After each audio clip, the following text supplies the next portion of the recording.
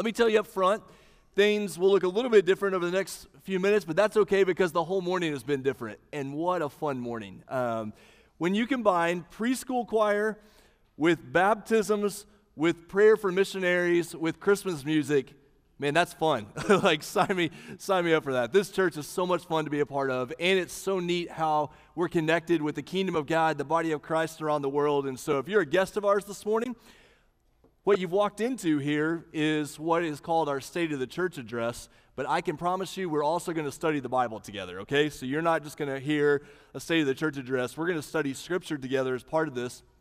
Emmaus members, we'll complete this tonight at 5 o'clock at our annual business meeting where we talk about the budget and committees and all those church things. But what I want to put in front of you this morning is how God is at work in our church family, and more specifically, what that can mean in your life. So if you're a guest this morning and you're like, oh man, how did I end up on State of the Church Sunday? No. I hope this is a gift to you. I hope this is an encouragement to you to serve at your church, to get involved there, and I hope you'll ask, God, what do you want to do in my heart? What do you want to do in my life this morning as we think about Scripture and we think about Hebrews chapter 11?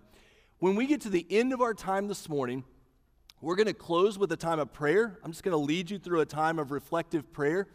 If you're here this morning and you need someone to pray with you personally, or you're here this morning and you're ready to give your life to Jesus, you're ready to get baptized like we saw earlier, come down here. We'll stay as long as we need to. We'd love to pray with you. We'd love to talk to you. Don't leave this room without talking to somebody about God's work in your life. Okay, here we go. State of the Church Address 2023. 3 years and 3 days from today, on Sunday, December the 6th, 2026, go ahead and add it to your calendar, okay? I know you guys plan out that far, so just go ahead and add this to your calendar. Emmaus will celebrate its 40th anniversary as a church. As you might know, I suffer from a small obsession with the number 3. You don't believe me? Here's my high school baseball jersey, all right? Central High, Oklahoma, the Central Broncos, class of 2000, high school baseball jersey, number 3. So the obsession has been with me for a long time. I like to think it's a God thing, the Trinity, or a reflection of God's character built into the world. Think about how artists or photographers use the idea of thirds, or comedians use the idea of 3 consecutive lines. Either way, it could just be a symptom of my overthinking, because you guys know I'm president of the Overthinking Club. So at the conclusion of each of the past 8 years that I've been pastor here, I presented a State of the Church address to summarize where we are as a church and where God might be leading us. If you're struggling with sleep, all of those are available online. Just go and get those. I presented each paper during the end of the year business meeting on the Sunday night, but this year, at the urging of the staff, I wanted to incorporate part of the address into the Sunday morning worship service. So here's the plan. Using Hebrews 11, 1 through 7 as the foundation for this year's address, we're going to begin with the study of this passage and a focus on the theme of faith. If you go home today, or you go out to lunch, and someone asks you, what was the service about? Talk about the preschool choir, talk about the baptisms, talk about the missionaries and Christmas music. If you need one word for the sermon, the word is faith. That's the word you go home with today. Today, as we look at Scripture, is all about faith. Then I'd like to present a series of 3-year frames for our church's future. Why 3 years? Well, it's obvious, but the number 3. Also, we live in a world where things are changing so quickly that long-term planning needs to be broken down into smaller sections. And so each 3-year frame must remain incredibly flexible. Take a dump truck to hold all the caveats and cautions with these plans, but we can't sit back in fear and passivity. We as a church, we as people need to move forward. We need to put our faith into action. That's where we turn to God's Word. If you have your Bible open, Hebrews chapter 11. We're going to read verses 1 through 7. If you don't have a Bible in front of you, the verses will be on the screen, or if you happen to have a State of the Church in front of you, those words are right there. We turn to God's Word. His Word is the foundation for everything we do this morning, everything we do as a church. Hebrews chapter 11, starting in verse 1, here's what it says. Now faith is the assurance of things hoped for, the conviction of things not seen. For by faith, the people of old, speaking about that old covenant, Old Testament, the people of old received their commendation. By faith, verse 3, we understand that the universe was created by the word of God, so that what is seen was not made out of things that are visible. Verse 4, by faith, Abel offered to God a more acceptable sacrifice than Cain, through which he was commended as righteous, God commending him by accepting his gifts. And through his faith, though he died, he still speaks. By faith, Enoch was taken up so that he should not see death, and he was not found because God had taken him. Now, before he was taken, he was commended as having pleased God. And then the famous verse 6 here. Without faith, it is impossible to please God. For whoever would draw near to God must believe that he exists and that he rewards those who seek him. By faith, Noah, being warned by God concerning events as yet unseen, in reverent fear, Noah constructed an ark for the saving of his household. By this he condemned the world and became an heir of the righteousness that comes by faith. May God bless the reading of his word. Let me ask you this question as we start this morning. Are you a person of faith? If someone was to look at your life and describe your life, would they say, man, that person is a person of faith? The term faith is core to our Christian life, but it's a word that also creates confusion and controversy. I want to walk through 4 misunderstandings of faith as we get started this morning, 4 things that people might think faith is like this, but I would say they don't actually describe biblical faith. Number 1, we're going to call it fuzzy faith. Proud of that phrase, fuzzy faith. We often say about people, that person is a person of faith.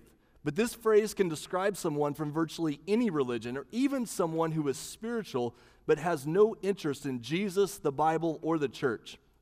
Saying, I'm a person of faith, sounds good. It acknowledges there's more than just the material world, and faith is a great place to start a conversation, but faith by its very nature has to be faith in something, or we would say in someone. Faith is not just the act of trusting. Faith is based on the object or person in which we trust. What we believe matters. Number 2, intellectual faith.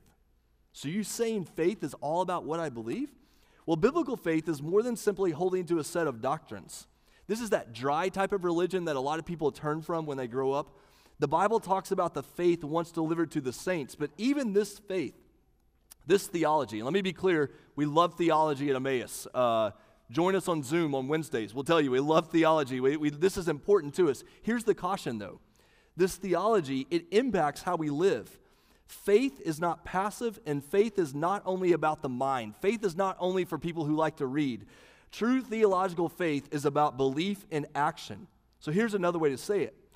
Do I believe God? Do I relationally trust him? Or do I simply believe in God? Just believe these things I've been taught about him. Number 3, word faith. This is your TV preacher type of faith a lot of times. Another confusion about faith has to do with the so-called word faith movement. This is connected to a health and wealth, name it and claim it approach to religion. In other words, if I truly have faith, then I will receive God's blessings that I ask for, especially material blessings of money, physical healing, or promotion. These blessings, and here's the caution, these blessings are supposedly based on my amount of faith, and this viewpoint can cause extreme hurt when someone is facing difficulty, sickness, mental health challenges, poverty, and that person begins to think these challenges are primarily because of their lack of faith.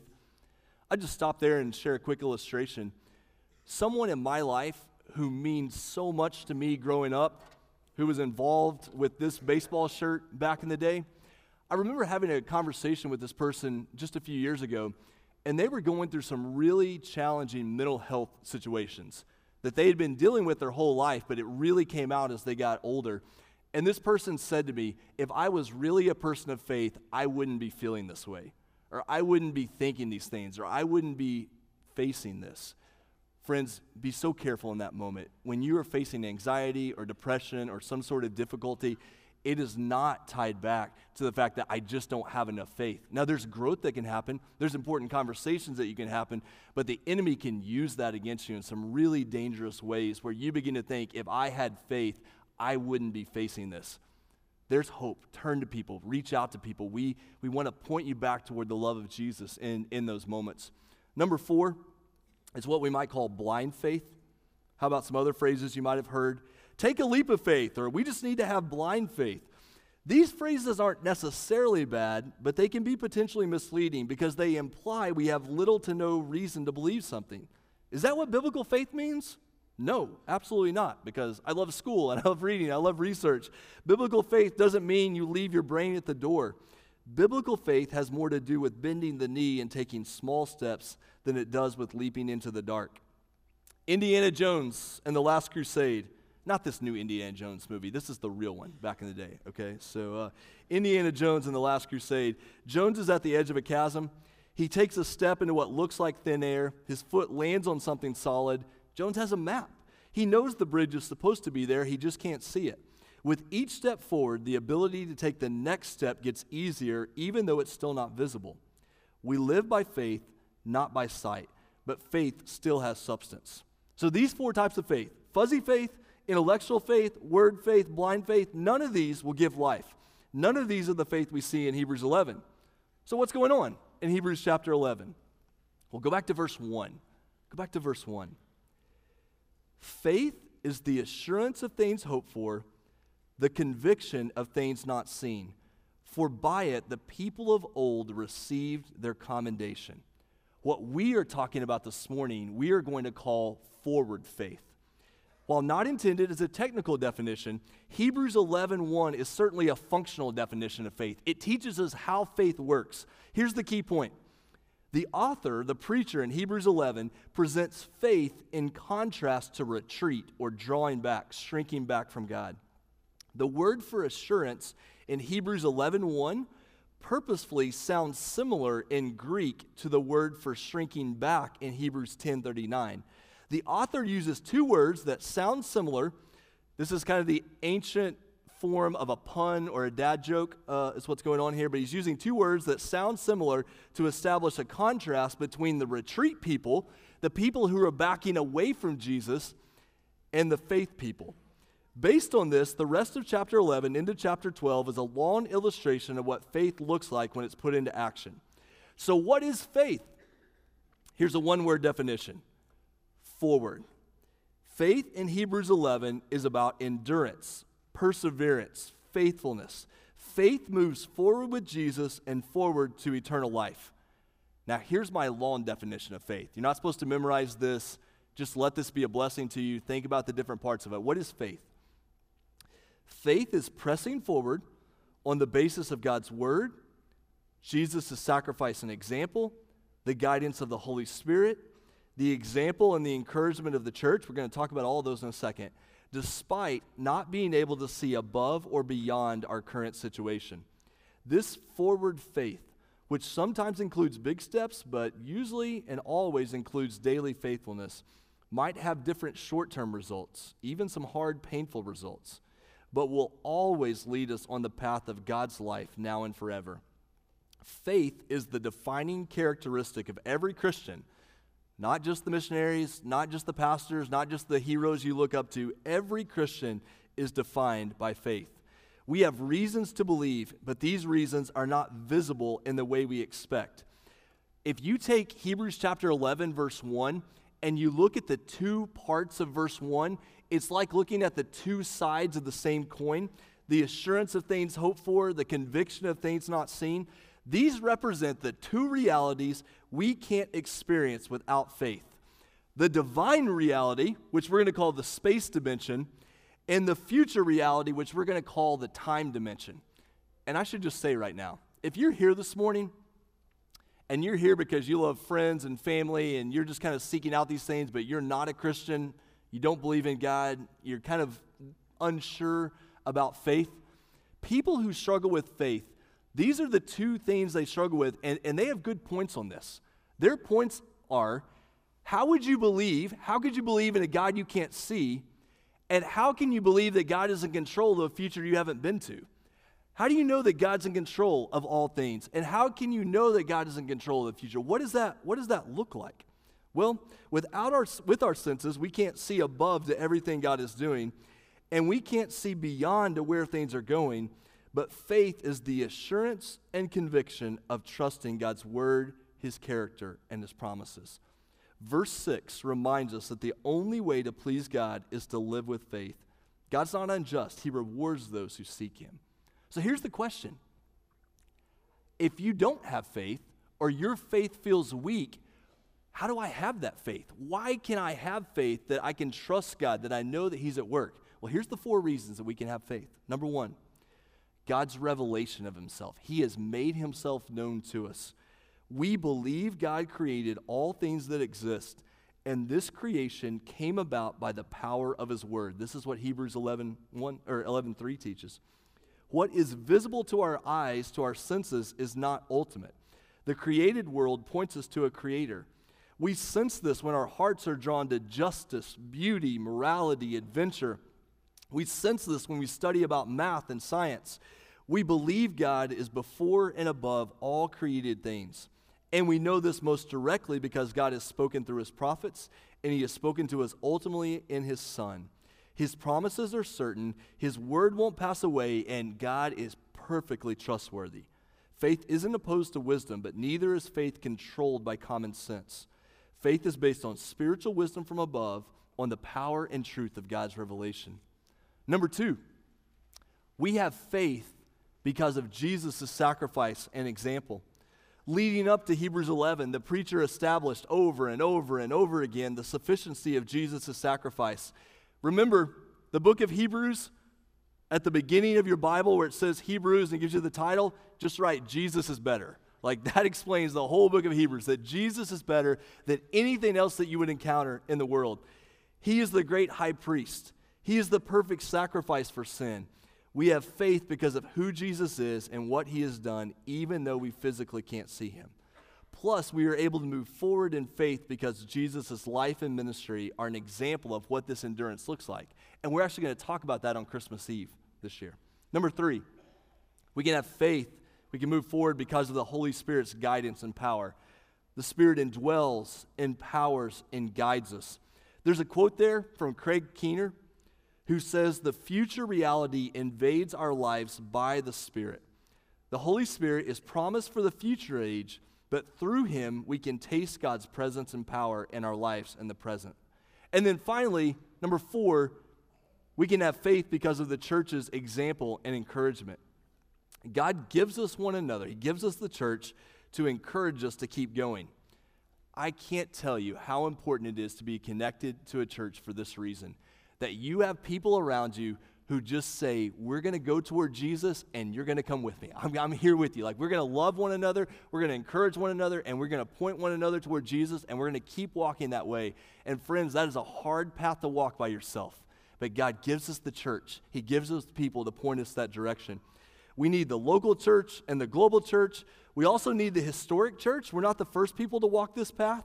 People throughout history who have believed God's promises, remained faithful, and kept moving. Beyond the initial comments about faith, Hebrews 11 is probably most famous for being what we call the Hall of Faith chapter. In your Bible, if you like to write in your Bible, when you get to Hebrews chapter 11, write Hall of Faith. You know, obviously playing off that Hall of Fame idea, but Hall of Faith is what Hebrews 11 is often called. In this chapter, we see multiple examples of faith throughout history. These examples were looking forward to salvation, and as we look back to Christ's death and resurrection, we learn from their examples. We're going to look at several examples in the 2 weeks ahead, but the opening verses of Hebrews focus on Abel, Enoch, and Noah. Each believed God deeply for the future, and this led them to live faithfully for God when others around them were not. Abel made sacrifices, Enoch walked with God, Noah built a boat when there was no rain around. When I think about those 3 figures, I think about Romans chapter 12, verses 1 through 2.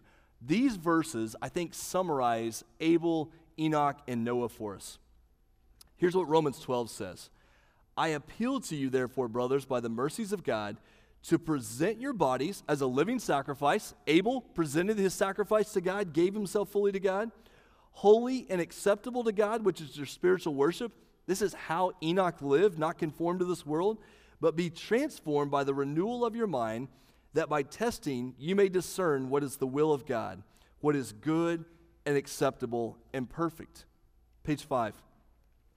Each of these characters took steps of faith over a long period of time, and God rewarded each, though not in the same way or at the same speed. Faith doesn't always produce the immediate results we want, but God is always faithful to carry his people of faith into a future of eternal life and new creation. Get this up here. This is faith. Faith has an eternal focus that produces daily faithfulness. If you want to know, am I a person of faith? Is my life focused on the future, on eternity? And am I being faithful to Jesus right now? Like, that's what faith looks like. It has this eternal peace, this heavenly peace, and it matters in the way I live my life right now. Faith is future looking, allowing us to see beyond the material world and beyond the present time. But faith also involves this tension. Sometimes it means making plans for the future and taking risks. Other times, faith just means walking faithfully each day in the Spirit. Faith and wisdom aren't enemies. Because we have faith that God's promises are true, his future is good, his way leads to life, we remain faithful to him in the present, and we move forward with hope. Faith isn't a matter of having every step outlined for us. And you see I put 3 asterisks next to that in the State of the Church. The reason I did that is because not only am I president of the Overthinking Club, I'm also president of the Overplanning Club as well, okay? So, like, those of you who need everything outlined exactly where you're going to go, it's really good to be married to someone who's not necessarily like that, who kind of balances you out in the process. And so faith means we may not have every step of our life outlined for us. Sometimes God leads with a pillar of smoke and fire, and sometimes he leads with a Bible verse and a well-timed conversation from a friend. Sometimes he leads you with just the lifelong formation of spiritual wisdom in your heart. But we can know that God always leads his people forward. The question is, will we trust him? As you think about your life at this moment, and you think about the future, are you walking through faith in Jesus? Is that what drives your life? That your faith in Jesus is what keeps you moving forward? And you're going to show God's love to people in the present, and you're going to make sure you're living for things that matter 12 million years from now. God, my faith is in Jesus. This is how I want to live my life. And then the question we have to ask, if that's true, if we want to be people of faith, we have to ask, is our church characterized by faith? Are we just doing what's easy? Are we just doing what we've always done? Or are we going to be people who say, we want to look to the future? We want to say, God, lead us to where you have us to go. Show us what you have for us in the future. Are we going to be a church characterized by faith? Page 6 in your State of the Church address moves to a section where each year we look back to God's faithfulness, how God has worked through this past year, and then we're going to look forward. Because of time, we're only going to just kind of cruise through this section. I have 10 total things. I kind of put together a top 10 list for 2023. We're going to cruise through 1 through 5 for the next couple of minutes. And then 6 through 10 are on page 13, or even better yet, come back at 5 o'clock tonight, and we'll talk through the rest of this. But kind of looking back at 2023, what are we celebrating? How have we seen God's faithfulness that then moves us to move ahead as a church? Number 1, baptisms. Thank you guys for being baptized today to help my point. Like, great job for that. So far this year, we've had 32 baptisms, including these 2 this morning. At one time, we celebrated baptism 7 out of 9 weeks in a row. Friends, that's exciting. We've had adults baptized, students baptized, elementary kids baptized. There's a lot to celebrate that. If you've not been baptized as a follower of Jesus, talk to someone, reach out to someone about that. My information is right there, my cell phone number, my email. Just reach out. We'd love to talk to you about God's work in your life. If you've not been baptized, holidays 2023, beginning of 2024, take that step of faith. New church members. This year, including the family this morning, we've seen 73 new members join Emmaus. You might ask, how does somebody do that? Well, on the second Sunday of each month, we have a membership class where you can come. And so next Sunday, 9:15, out in the lobby, we have our membership class. We'd love for you to come and be a part of that. We also have what's called the Discover Emmaus Lunch. 2024, we'll get to this later, but we're going to tweak that a little bit. We're going to go from Discover Emmaus lunch to Discover Emmaus brunch. We're going to do it at 9:30 on Sunday mornings, the first Sunday of each month. So Emmaus members, I know we've confused you about this through the years, okay? So this is my gift to you. If you're an Emmaus member, this is my gift to you. If you have a friend coming to Emmaus, or they're trying to find a church to join or connect with, here's the deal.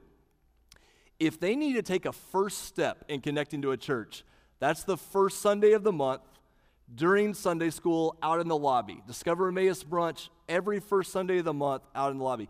If they're ready to take a second step and join the church, that's the second Sunday of the month during Sunday school out in the lobby for the membership class. So famous last words that'll never confuse anybody, but that's our plan, okay? First Sunday of the month, you take a first step. Second Sunday of the month, you take the second step if you're interested in membership. That's the plan.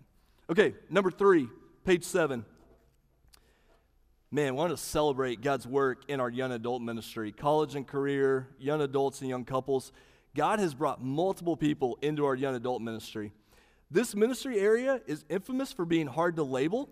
Essentially, the area I'm talking about is 18 to 29 years old, but 29 turns into 33 or 39 or 41 or 99. And so if you want to be a young adult at Emmaus, be a young adult at Emmaus. It's the same way Jaron categorizes senior adults.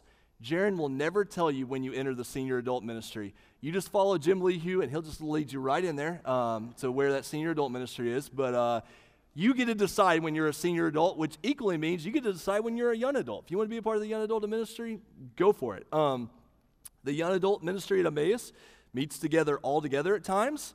Hibachi, like that's their favorite. But then they also divide up for other types of things. And man, God has been kind to our church when it comes to young adult ministry. And it's going to be fun to see what this looks like in the years ahead. Number 4, our west property. If you drive around back, we're about 90% finished with that project. If you coach a t-ball team, softball team, soccer team, flag football team, if you know somebody looking for a place to practice, we've got a great spot back there. We've got a pavilion back there we'd love for your family to use anytime people are using that area. So that's back there, and it's been a lot of fun to have. Number 5, we have a new Falls Creek cabin this year. We're in First Baptist Durant's cabin. Great location, great opportunity for growth among our students. Students, keep inviting your friends. You guys are doing an amazing job about that. Keep inviting your friends. Keep investing there. Okay, looking ahead. Here we go. You say I don't overplan. Actually, I do overplan. I want to lay out kind of the next 12 years for Emmaus, okay? Don't throw anything at me. Don't yell at me. Don't walk out the door just yet, unless you have to walk out the door with the kid, which is totally fine. But what does God have for us in the future? In this section, I want to walk through a series of 4 3-year frames. For each frame, we'll focus on both who and what. Faith shapes our character, who we are, and guides our actions, what we do. 2024 includes many unknowns: continued war in Ukraine, the Israel-Gaza war, uncertainty about China's actions in the world, another presidential election, need we say anything more, the global refugee crisis, economic uncertainty. Those are the obstacles furthest from us. I'll mention more closer to home tonight.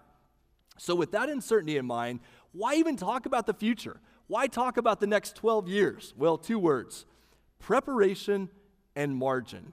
By being prepared and building margin, time and money, we'll be less likely to try to force our own plans to happen and more likely to seek God's will and purposes.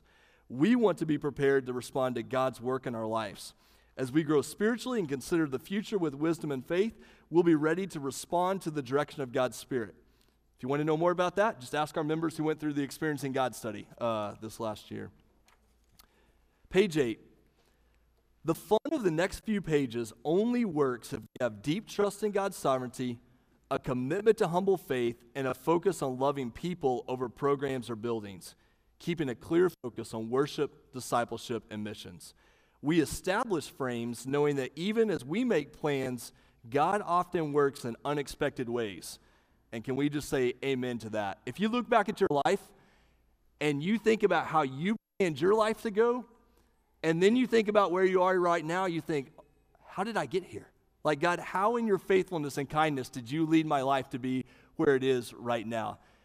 Proverbs chapter 16, verse 9. Man, I love this verse. I think about this verse all the time. We make our plans. The heart of man plans his way, but the Lord establishes his steps. So, with those cautions in mind, what's the pathway forward? Frame number one. Frame number one covers 2024 to 2026. You might say to yourself, I don't know what I'm having for lunch today. Why are we talking about 2026? Hang with me, okay? Remember, we're just preparing. We're thinking, God, where are you leading us? What's this going to look like as a church? We're going to call this frame strengthen, okay? We're going to call this next 3 years, we're going to strengthen. We want to strengthen our biblical and theological focus. We can't back away from God's word. We can't back away from the gift of being a church together. Sunday school, man, you saw Sunday school on display up here. Small groups, equip classes, plus we need to focus on connecting with those who are homebound or those who work almost every Sunday. How can we care for them? We need to continue to strengthen our missional focus. You see that on display this morning as Kennedy continued to lead in that area and we continue to get involved in missions. Top of page 9, we need to strengthen our financial base for the budget, for missions, for phase 2 of the master plan. We have to continue to push our future building line up. Emmaus is so generous, okay? I mean, when we talk about finances, this church is incredible. Our giving matches exactly where we were in 2018. Our offerings this year will probably be almost exactly where we were in 2018, which would be amazing if everything costs the same amount that it cost in 2018. Like, that'd be incredible. It doesn't. And we have more ideas and more things we want to pursue. And so we just have to continue to be generous, continue to be faithful in giving. And I'm so thankful for how you are as a church. We just have to continue to strengthen and push ahead in these areas. Identify some other sources of revenue and funds, long-term gifts and estates. We just found out this last week that our good friend Jim Harris left a portion of his estate to Emmaus that will be used for ministry in the years to come. And those of you that make that commitment to do that, I'm so thankful for that. That's part of God's faithfulness in our church family. And we're also interested in what we call miracle gifts. Those are large gifts that you look at the check and be like, oh, thank you, Lord, for your kindness in that. That God would provide some of those as well. We're going to strengthen our relational base of disciple making and leadership development. We need to be a church where we encourage one another to grow spiritually, and we need to be a church where we love one another in the process. And over the next few years, 2024 to 2026, we're going to study through John's gospel and his writings, his letters. And all of this leads to December 6, 2026, which will be the 40th anniversary of Emmaus. And if you think I'm obsessed with the number 3, you haven't seen my obsession with the number 40 when we get to the fall of 2026, okay? So just prepare yourselves. Just prepare yourselves now for that obsession. I don't know what that's going to look like. 40 days of prayer, 40 days of the word, 40 days of gospel projects, 40 days of sharing stories. You're going to hate the number 40 by the time we get that point, but it's going to be fun to see how God uses that. We're going to establish a giving goal for our 40th anniversary when we get there. And then here's the thing. Remember, you put December the 6th, 2026 in your calendar already. At that meeting, our hope is that we're able to vote to move ahead with phase 2 of our master plan. And I'm going to tell you some more about that in a second. All right, top of page 10. Top of page 10 takes us to frame 2, which is 2027 to 2029. Now you're really panicking because all your teenagers are graduating at this point, all right? Your little preschoolers are in school. Things are going, this is like panic mode for parents. But frame 2, 2027 to 2029, we're going to call transition because that's going to be years of transition for our church. We see plans moving ahead. We see what God has for us. The hope is that we're building a new preschool and children's building at that time, a new connection atrium. We got these ideas. If you want to know more, look at the end of the State of the Church address and you can see that. 2027 to 2029, we're going to be studying Exodus and Ephesians, working through those books that are important. All of that points to 2030. You're like, why is 2030 a big deal? Well, 2030 is when we're going to celebrate 2,000 years of Jesus' ministry. That leads us to frame number 3. Frame number 3 is 2030 to 2032. We're going to call that Live Like Jesus. We're going to study the life of Christ and the Gospel of Luke. Scholars debate, this is the bottom of page 10, Scholars debate the exact years of Jesus' ministry, but many place the beginning of his ministry in the year AD 30. Based on this, 2030 is 2,000 years of his public ministry. So we want to spend those years learning again to live as Jesus lived, having our lives shaped by his teaching and actions, having our church shaped by hospitality, prayer, outreach to the vulnerable. Hopefully our kids will be in a new building at that point, learning about the Word of God. And then top of page 11, there's something that is called Finish the Task. Many churches are going to be working during these years, 2030 to 2032. They're going to be working on something called Finishing the Task, leading up to 2033. The goal is to get the gospel to every people group on earth, which means for Emmaus, from 2023 right now to 2033, the next 10 years, we are praying that God will connect our church with a people group that has never had access to the gospel. And if that feels like a throwaway line, that is not a throwaway line. Like, you have to understand, for the next 10 years, our prayer as a church is, God, take this little church in Southwest Oklahoma City and help us get the good news of Jesus to a group of people on the planet who have literally never heard the name of Jesus before. And for the next 10 years, that is our crystal clear focus. That is our prayer. That's our goal. God, help us be a part of that. And that's going to take all of us together, praying and working in that direction. That leads to 2033.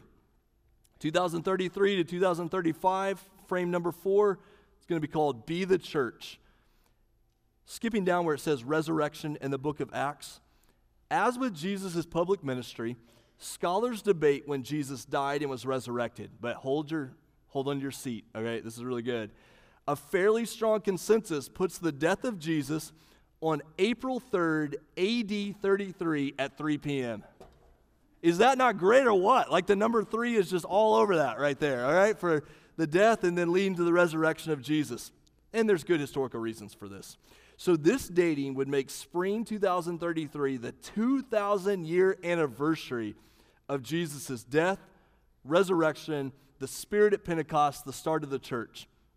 After studying the Gospel of Luke over the previous few years, 2033 would be a great time to explore the book of Acts and to plant another church.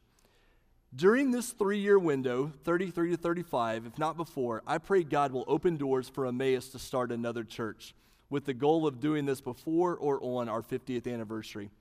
In the early 1980s, our friends at First Baptist Moore had the God-given vision to start a little church in the middle of nowhere in Southwest Oklahoma City with the Baptist Children's Home as our strategic and literally only neighbor around here. We need to pay this forward by getting involved in church planning.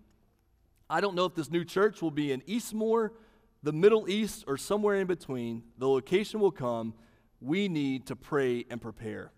And then all of that leads us to our 50th anniversary. Okay, here's the summary.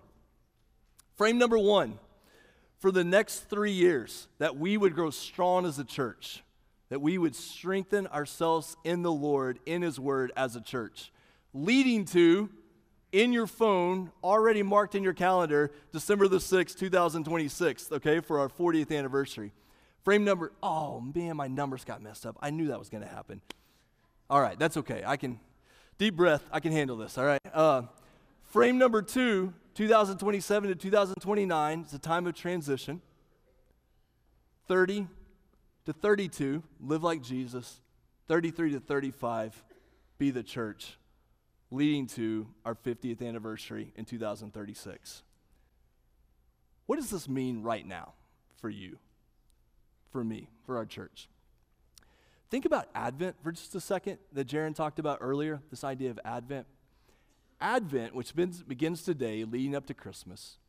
Advent is a time that we remember what it was for people to anticipate the work of God, to look ahead, knowing God was going to be faithful to His promises, knowing God was going to send the Savior. And there was all this time of waiting, all this time of faith, all this time of expectation, knowing that God was going to be faithful.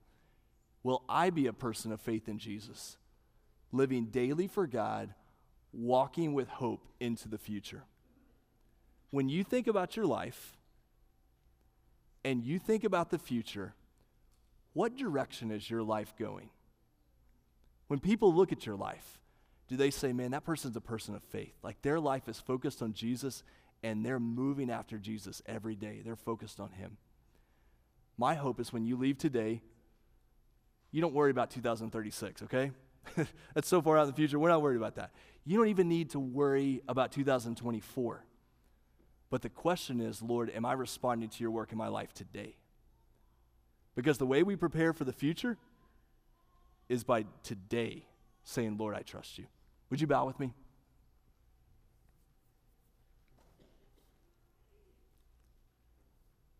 Father, thank you for your kindness and faithfulness today. Thank you for these preschoolers, what they mean to us. God, so many little babies being born here at Emmaus recently and will be born soon. God, we're so thankful for those little ones, just the gift of young families. God, thank you for these students. God, thank you for the joy that our teenagers bring into our lives. God, it's easy in our world for people to talk about teenagers in a way that's so negative. And God, we love these teenagers. God, thank you for them inviting their friends. Thank you for these students who are being baptized and following Jesus at school even when it's not easy. God, thank you for a church committed to missions. God, as we send out families, as we send out missionaries, as we support people, God, thank you for that. Thank you for the joy of music, of Christmas. And God, right now, we pray as we think about our lives, as we think about our church, God, would you move us forward in faith?